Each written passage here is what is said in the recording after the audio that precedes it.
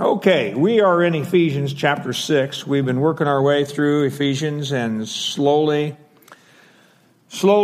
pressing our way through, but we're going to have a little bit of we're going to step back just a little bit this morning and rehearse and go over just a few things. It's such a temptation. I've told you every week, I feel like I want to go back and rehearse about everything I've ever said and see if I can straighten it out a little bit and do a little better job.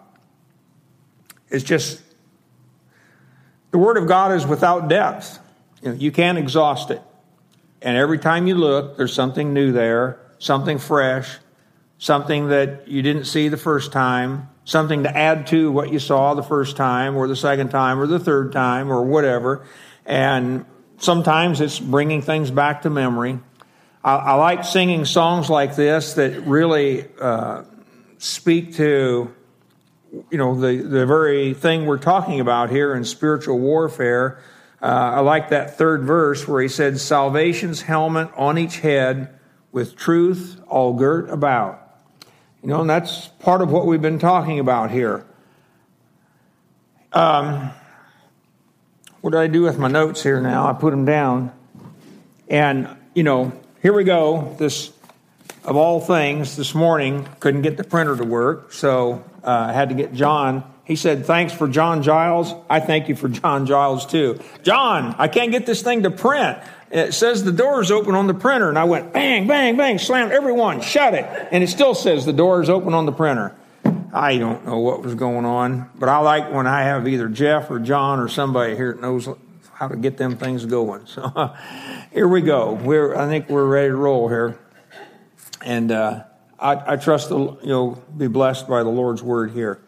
And in this letter, we've been talking all the way through Ephesians. We're down in chapter 6, approaching the end.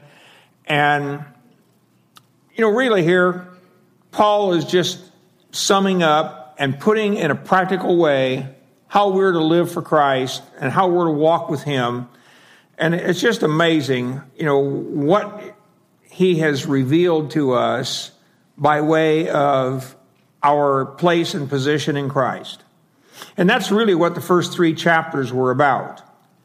What we are in Christ.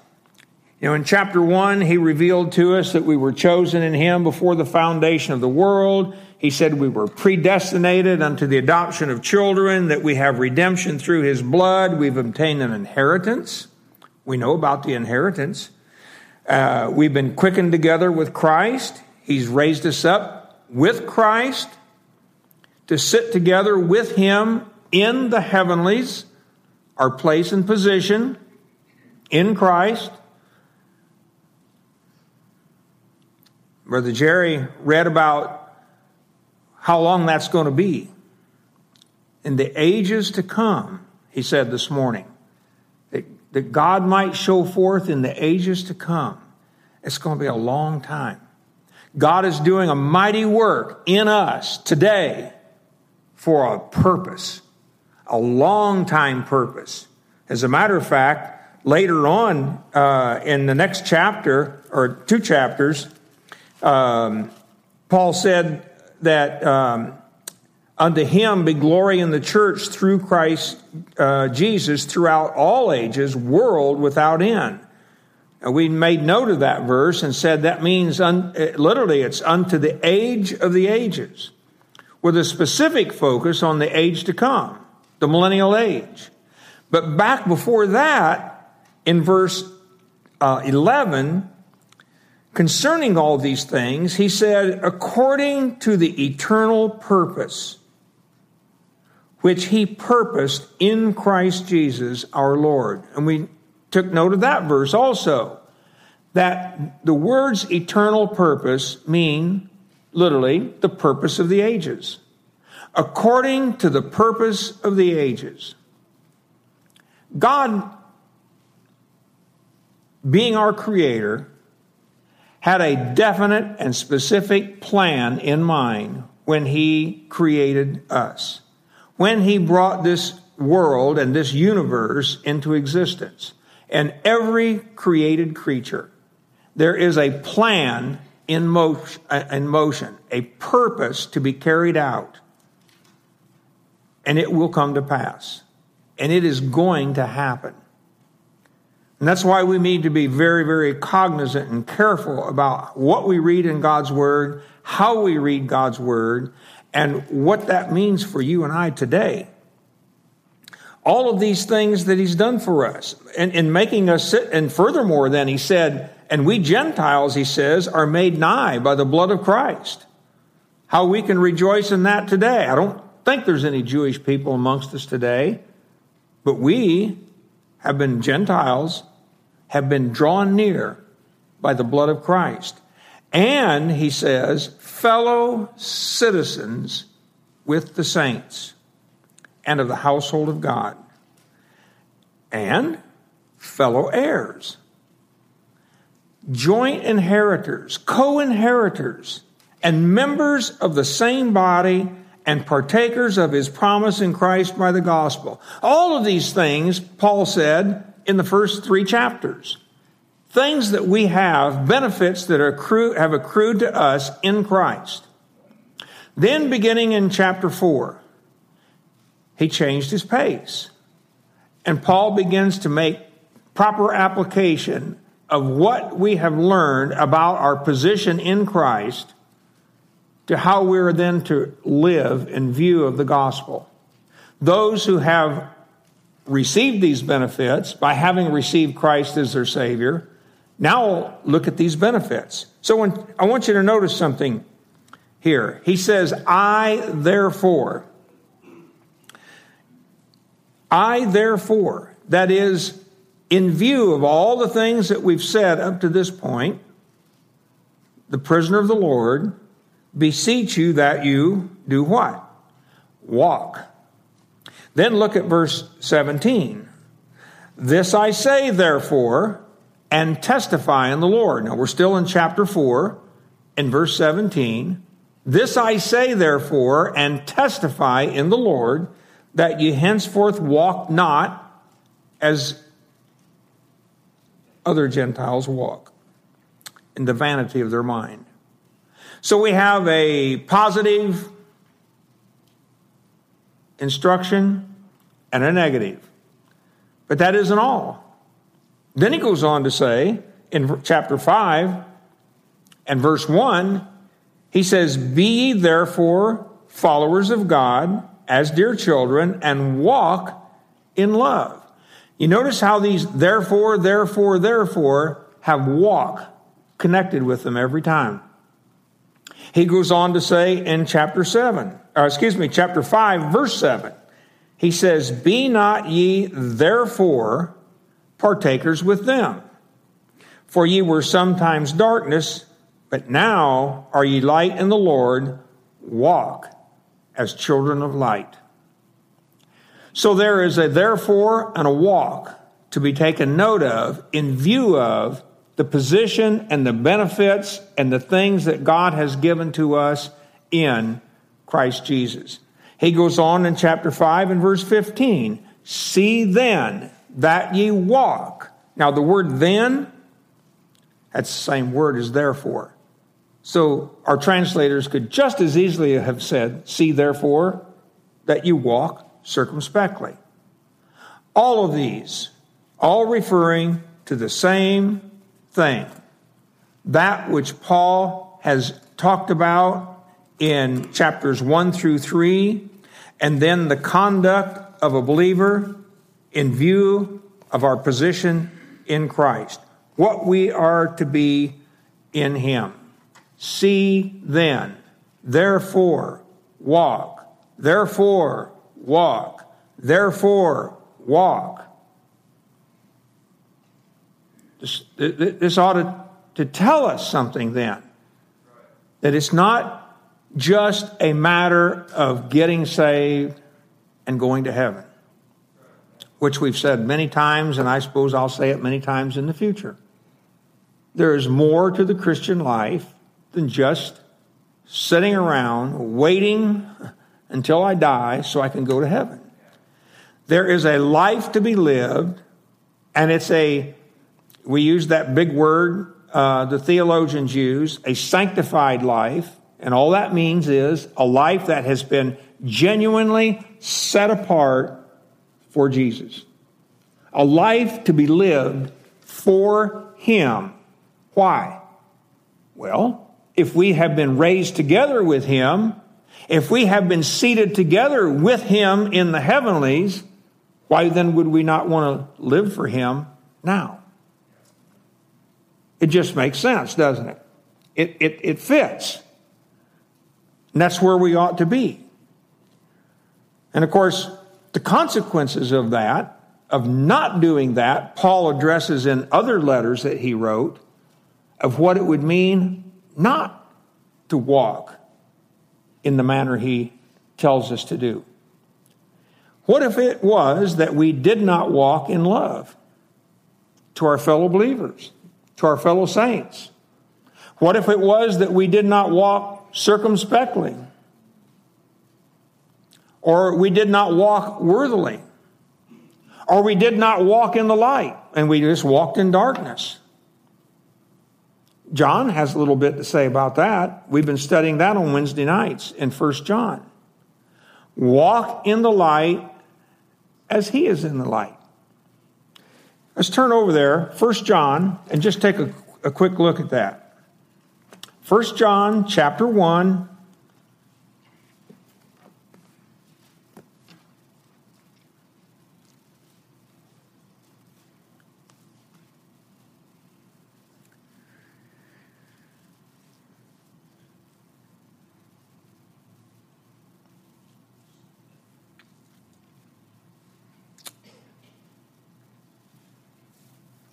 I'd really like to go back to verse 1, but I guess I shouldn't do that. But it does say regarding John's experience with Jesus, he looked upon Him, he handled Him, and it says in verse 2, and bear witness and show unto you that eternal life which was with the Father and was manifested unto us. What in the world is he talking about? How can you manifest eternal life? How can you reveal that? How can you make it appear? How can you make that known? If you look at the Greek text, the words eternal life, and if you look at the context of, say, the rich young ruler coming to Jesus by night, coming to Jesus, that's Nicodemus, but the rich young ruler coming to Jesus and wanting to know how he could have eternal life. And in the context, we find he's talking about eternal life as being what's to come in the future, the age to come. Or as one translator put it in his New Testament, the life of the age to come. And he knew exactly, what John was talking about here, the life of the age to come. The rich young ruler knew exactly what he was talking about. He asked Jesus about the same thing. What do I need to do to have life in the coming age, in the coming millennial reign, in the coming time when Messiah comes to rule over the earth? I want to know, Savior. I want to know, Jesus, teacher. I would like to know what good thing do I need to do so that I can be assured that I can have life in that age? Boy, he thought that was really important. That was uppermost in his mind. Of all the questions he could have asked Jesus, that was the one he wanted to know about. That's the one we need to know about as well. We need to know what it is about the coming age that Jesus spoke about so frequently, that the apostles spoke about so frequently, and the New Testament writers, that he wanted to be there more than anything else. He wasn't concerned about present day materials. He wasn't concerned about his present day health or any of the other things going on in his life at that time. It was, what can I do to be sure I'll be there after I die, in the next age? Now, that was a long time ago, 2,000 years ago.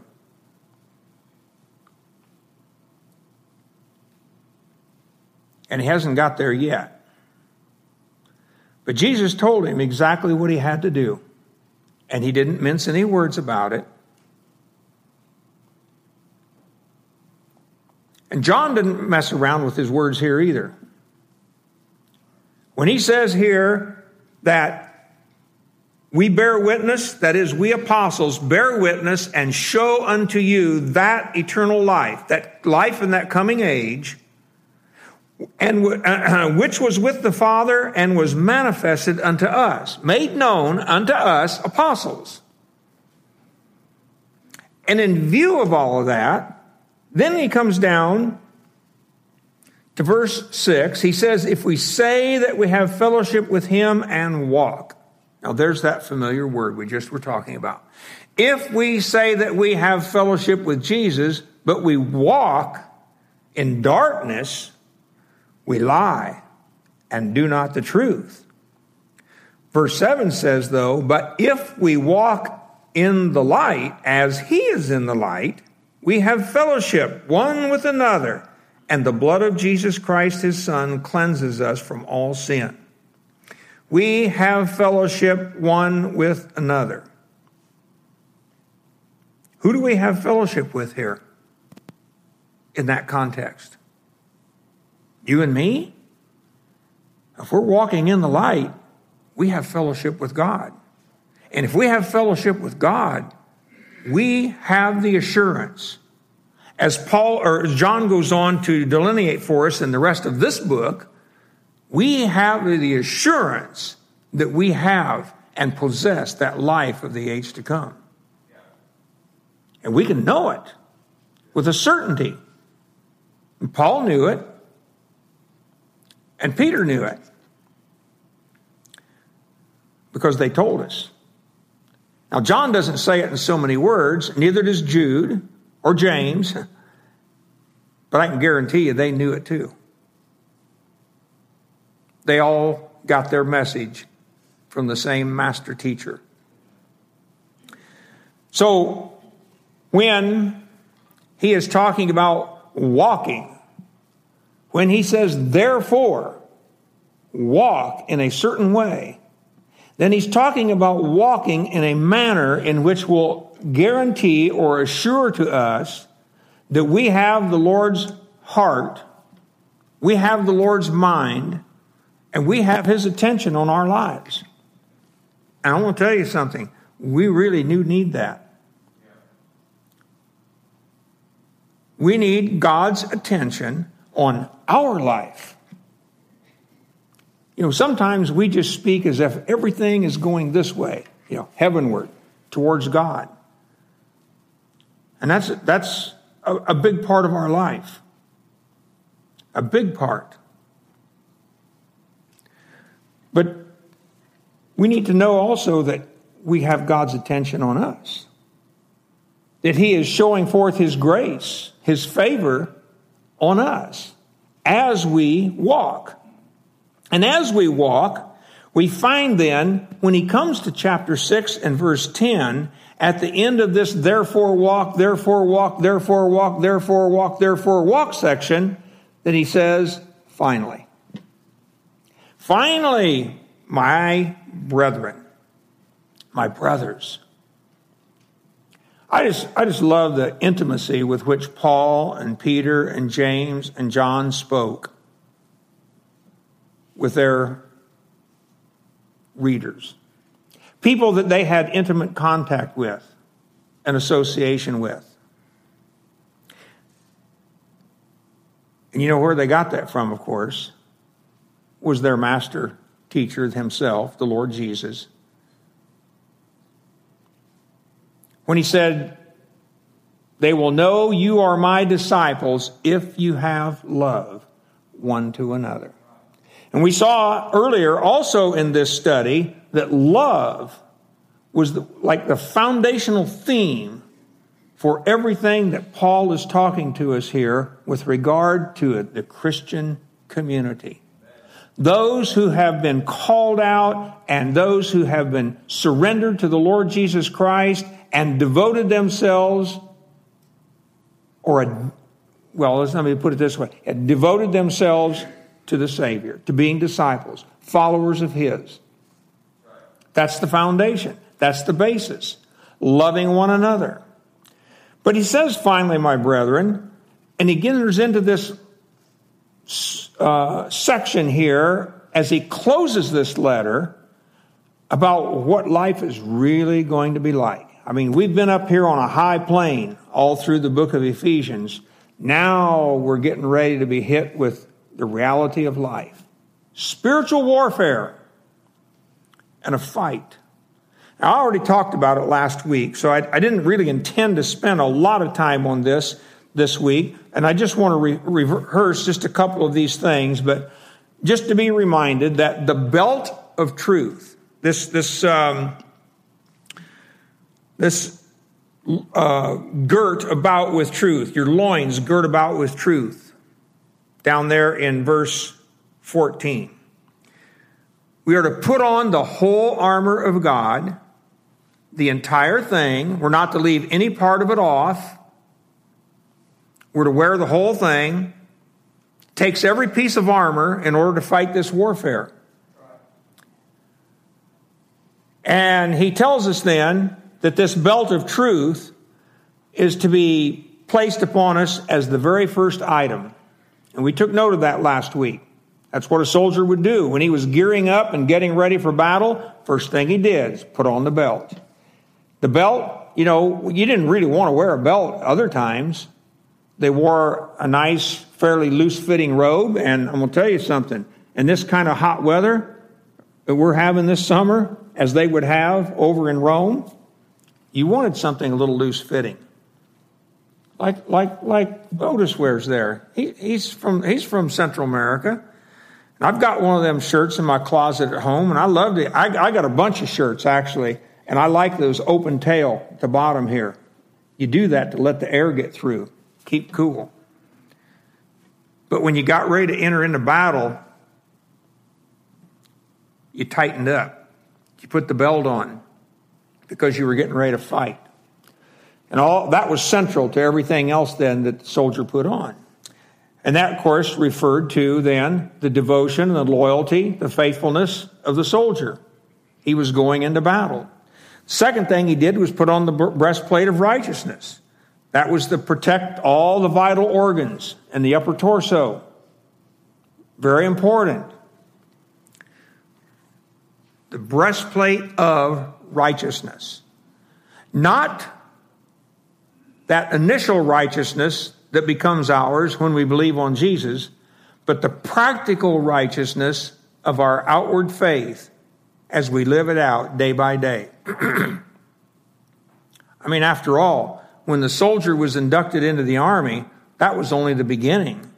Then he had to practice his soldierliness as he went out into battle. And that's what we do. Then he says, our feet are to be shod with the preparation of the gospel of peace. And we took note of that word preparation, and it had to do with sure-footedness, about having sandals on that fit, and the straps were whole, and they wouldn't tear in battle because, boy, you didn't want one to come loose. You remember we said also they were studded on the bottom so they could be sure-footed, and a lot of translators translate it that way, to be sure-footed, so that we can stand firm in the battle. I didn't bring one. I just was reading about, in another context altogether, about somebody in battle and their shoes coming loose. I don't know why I didn't bring that, because I said, man, that fits this. This is perfect. But you don't want that in battle. You want all your gear and equipment to be working. And then you have the shield of faith, he says, which is able to quench all the fiery darts of the wicked, or the wicked ones. So you not only have Satan to contend with, but you have his cohorts, the wicked ones, to deal with.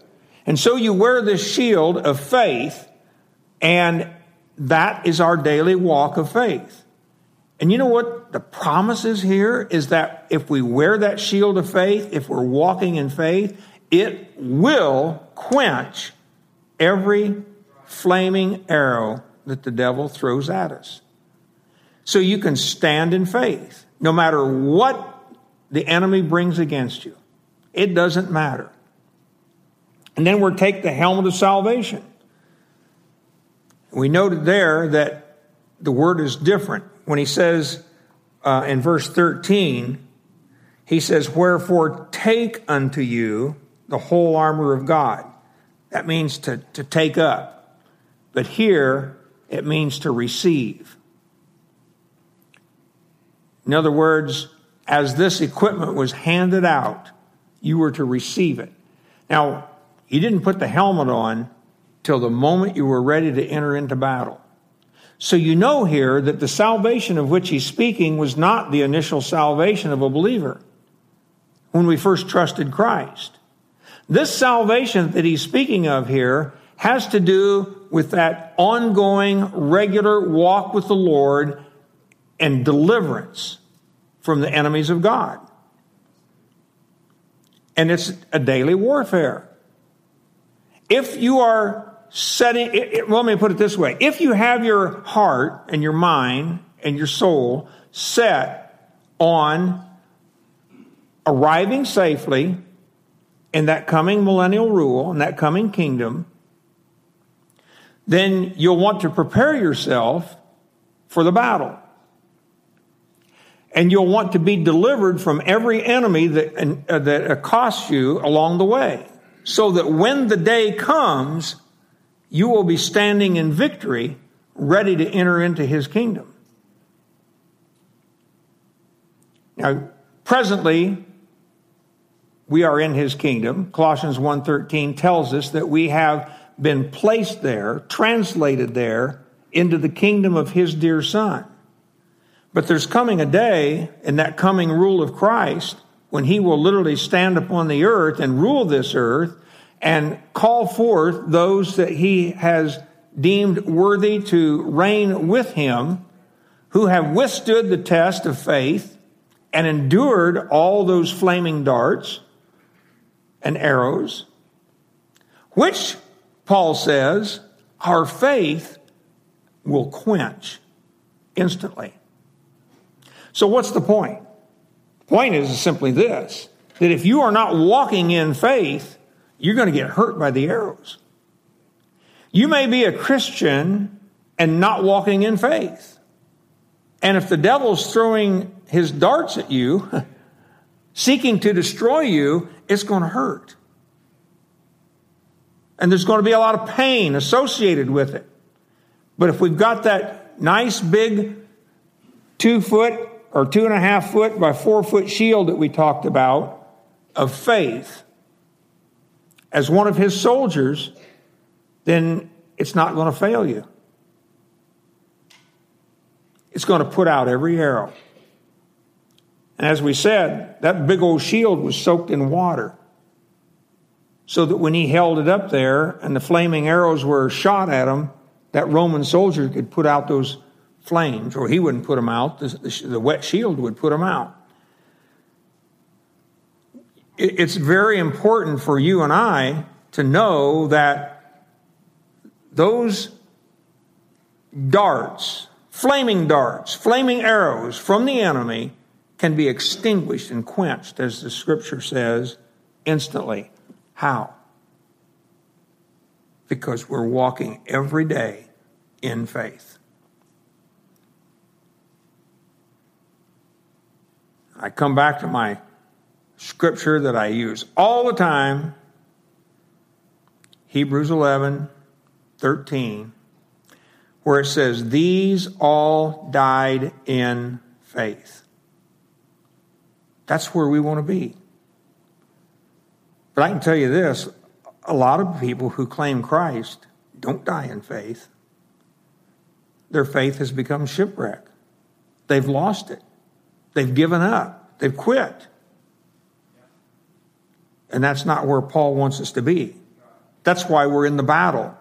That's why, the whole implication here is that when you pick this stuff up, all this battle gear, it's on to stay.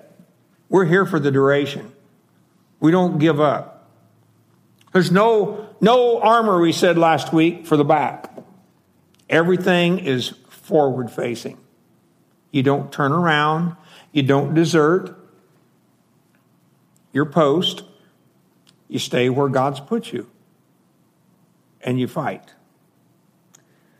You fight, though, as one standing. He says, having done all to stand.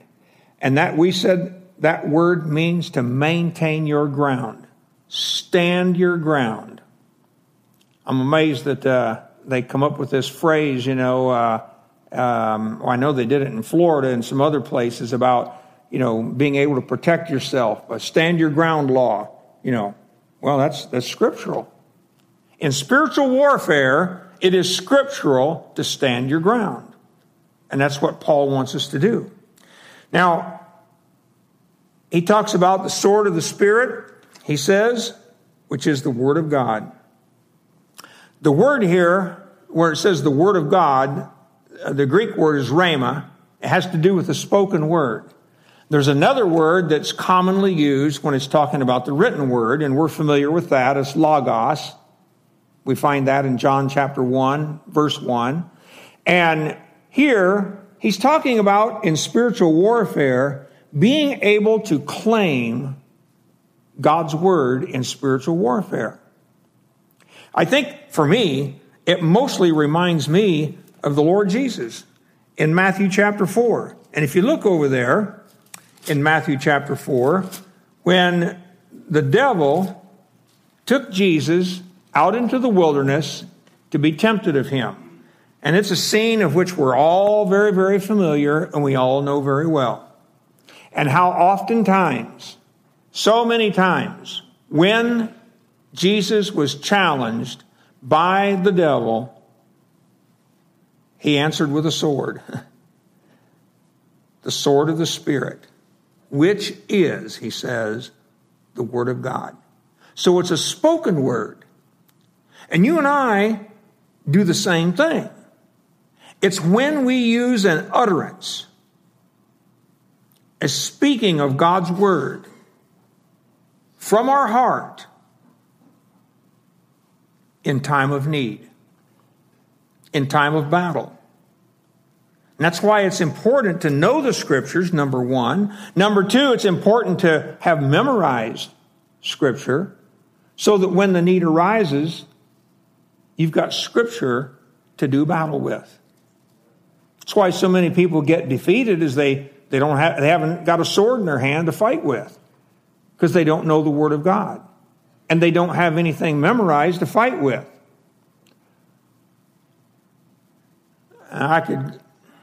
I've told you on several occasions, I love Hebrews chapter 4. Actually, chapters 3 and 4. You got to put them all together. Regarding the battle that the children of Israel were in when they came out of Egypt.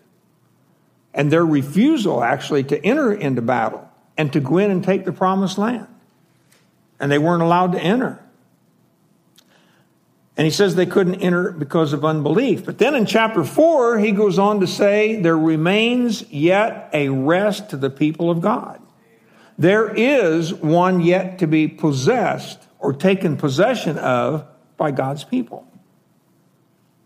And then when you come to the end of that, chapter, and I'm going to go over there and read that, because I think it's absolutely essential and important for us to recognize the value of such a place where we can make an appeal to God. And this, I'm talking about all this with reference to Rhema, the spoken word. And I've spoken these words time and time and time again, and it has been the most, for me, now, just for me, it's been my most effective words to use in Scripture. God has answered it every single time I've ever had to use it. Not one single time has it ever failed me. But you see, the important thing to understand is that in chapters 3 and 4, especially chapter 3, he's talking about the wilderness congregation which came out of Egypt and failed to enter into the promised land and take possession of what was ultimately to be the kingdom over which God would rule, a theocratic kingdom. And then, when we look at chapter 4, and he talks about entering into that rest, he says in verse 11, he says, let us labor, let us give diligence, therefore, to enter into that rest. Now, literally there, it's the rest. He's talking about the specific rest that is laid out there for the future believer, lest any man fall after the same example of those Israelites in unbelief or disobedience. For the word of God is quick and powerful and sharper than any two-edged sword, piercing even to dividing sunder of soul and spirit and of the joints and marrow, and is a discerner of the thoughts and intents of the heart. You know, when he says we're to enter in and not fall by the same example of unbelief, then he turns and makes immediately an appeal to God's word. In the same way that they could have appealed to God's word and entered into the promised land, so we have God's word we can appeal to when it comes to entering the rest. He says in I want to skip down a little bit for time's sake, verse 14, seeing then that we have a great high priest that is passed into the heavens, Jesus, the Son of God, let us hold fast our profession. For we have not an high priest which cannot be touched with the feeling of our infirmities, but was in all points tempted like as we are, yet without sin. Let us therefore come boldly unto the throne of grace, that we may obtain mercy and find grace to help in time of need. You know that word boldly? Now we're going to see this again here in a minute. Boldly, with freedom of speech, is what that word merely means. To be able to speak freely. To be able to come to the Lord and speak with freeness.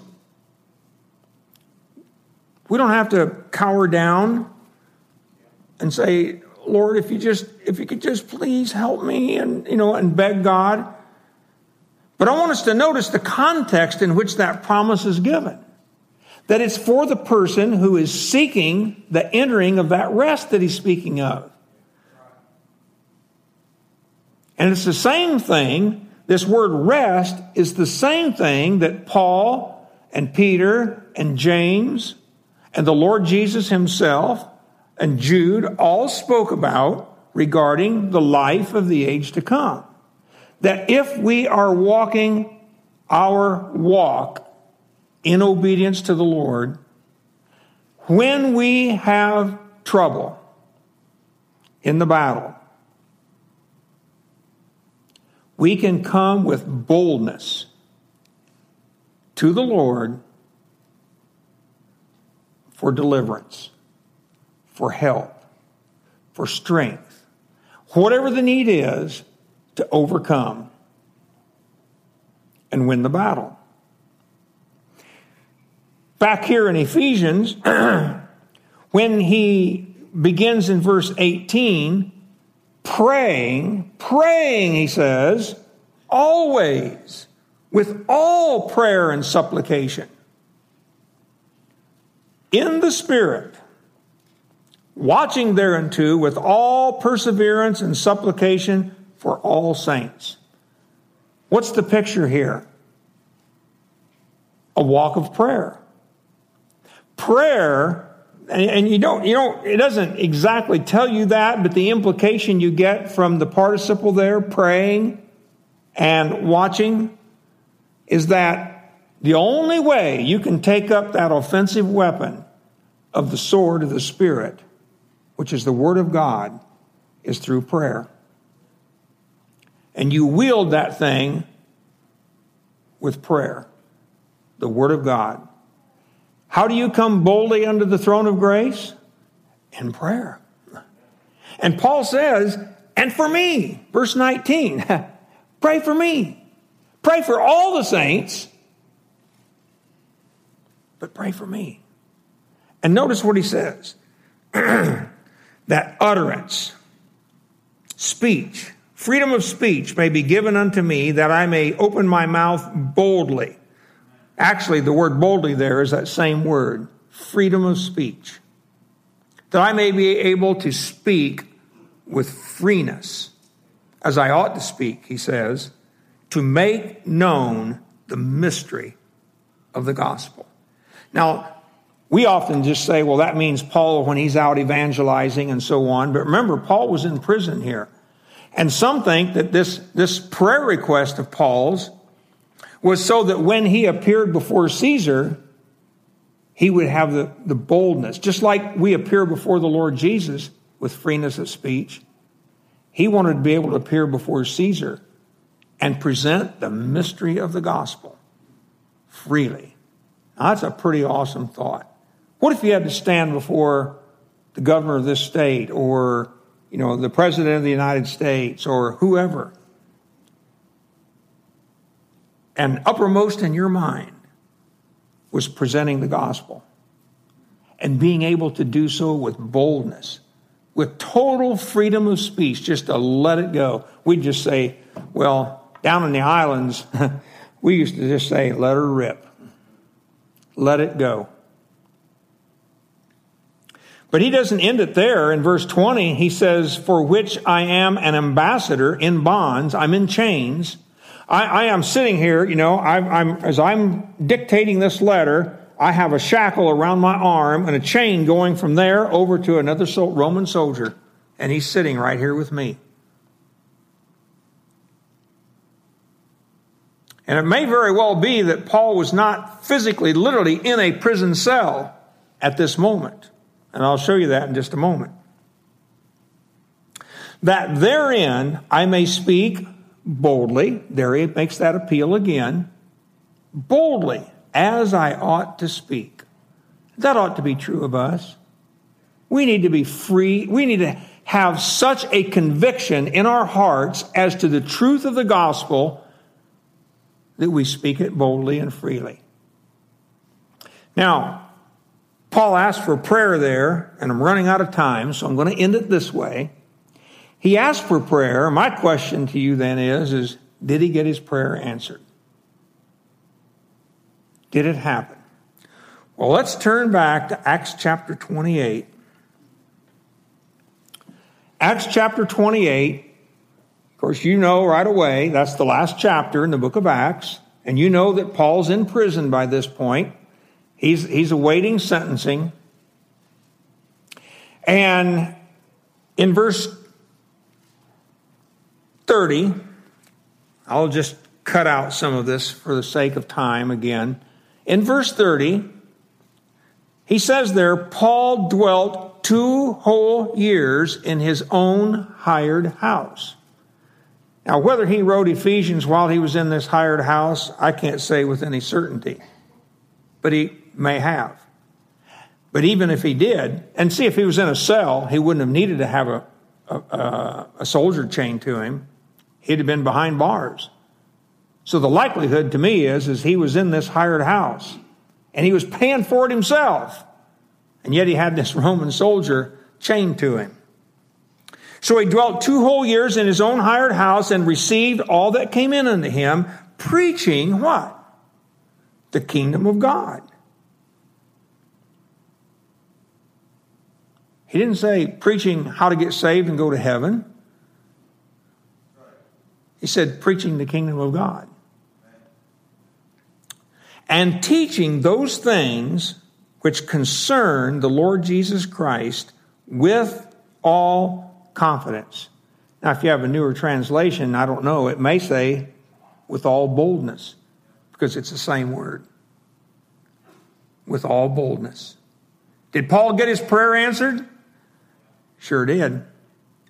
There he sat in that house with a soldier chained to him, and everybody that came in to see Paul, he preached the kingdom of God with all boldness. Freedom of speech.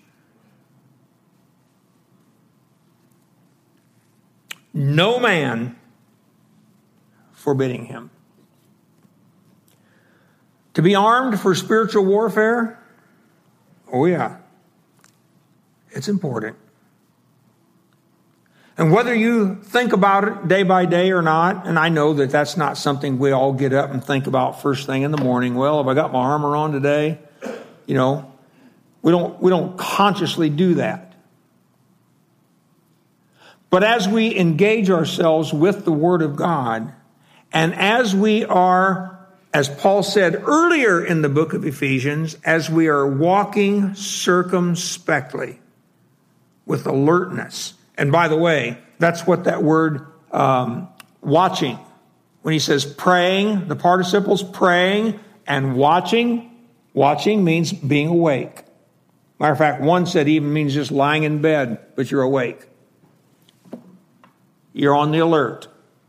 Always watching, always prepared for the devil's darts and arrows that he likes to throw at us and deceive us and trick us with his wiles to get us off the path so that we will not be able to participate in that kingdom rule.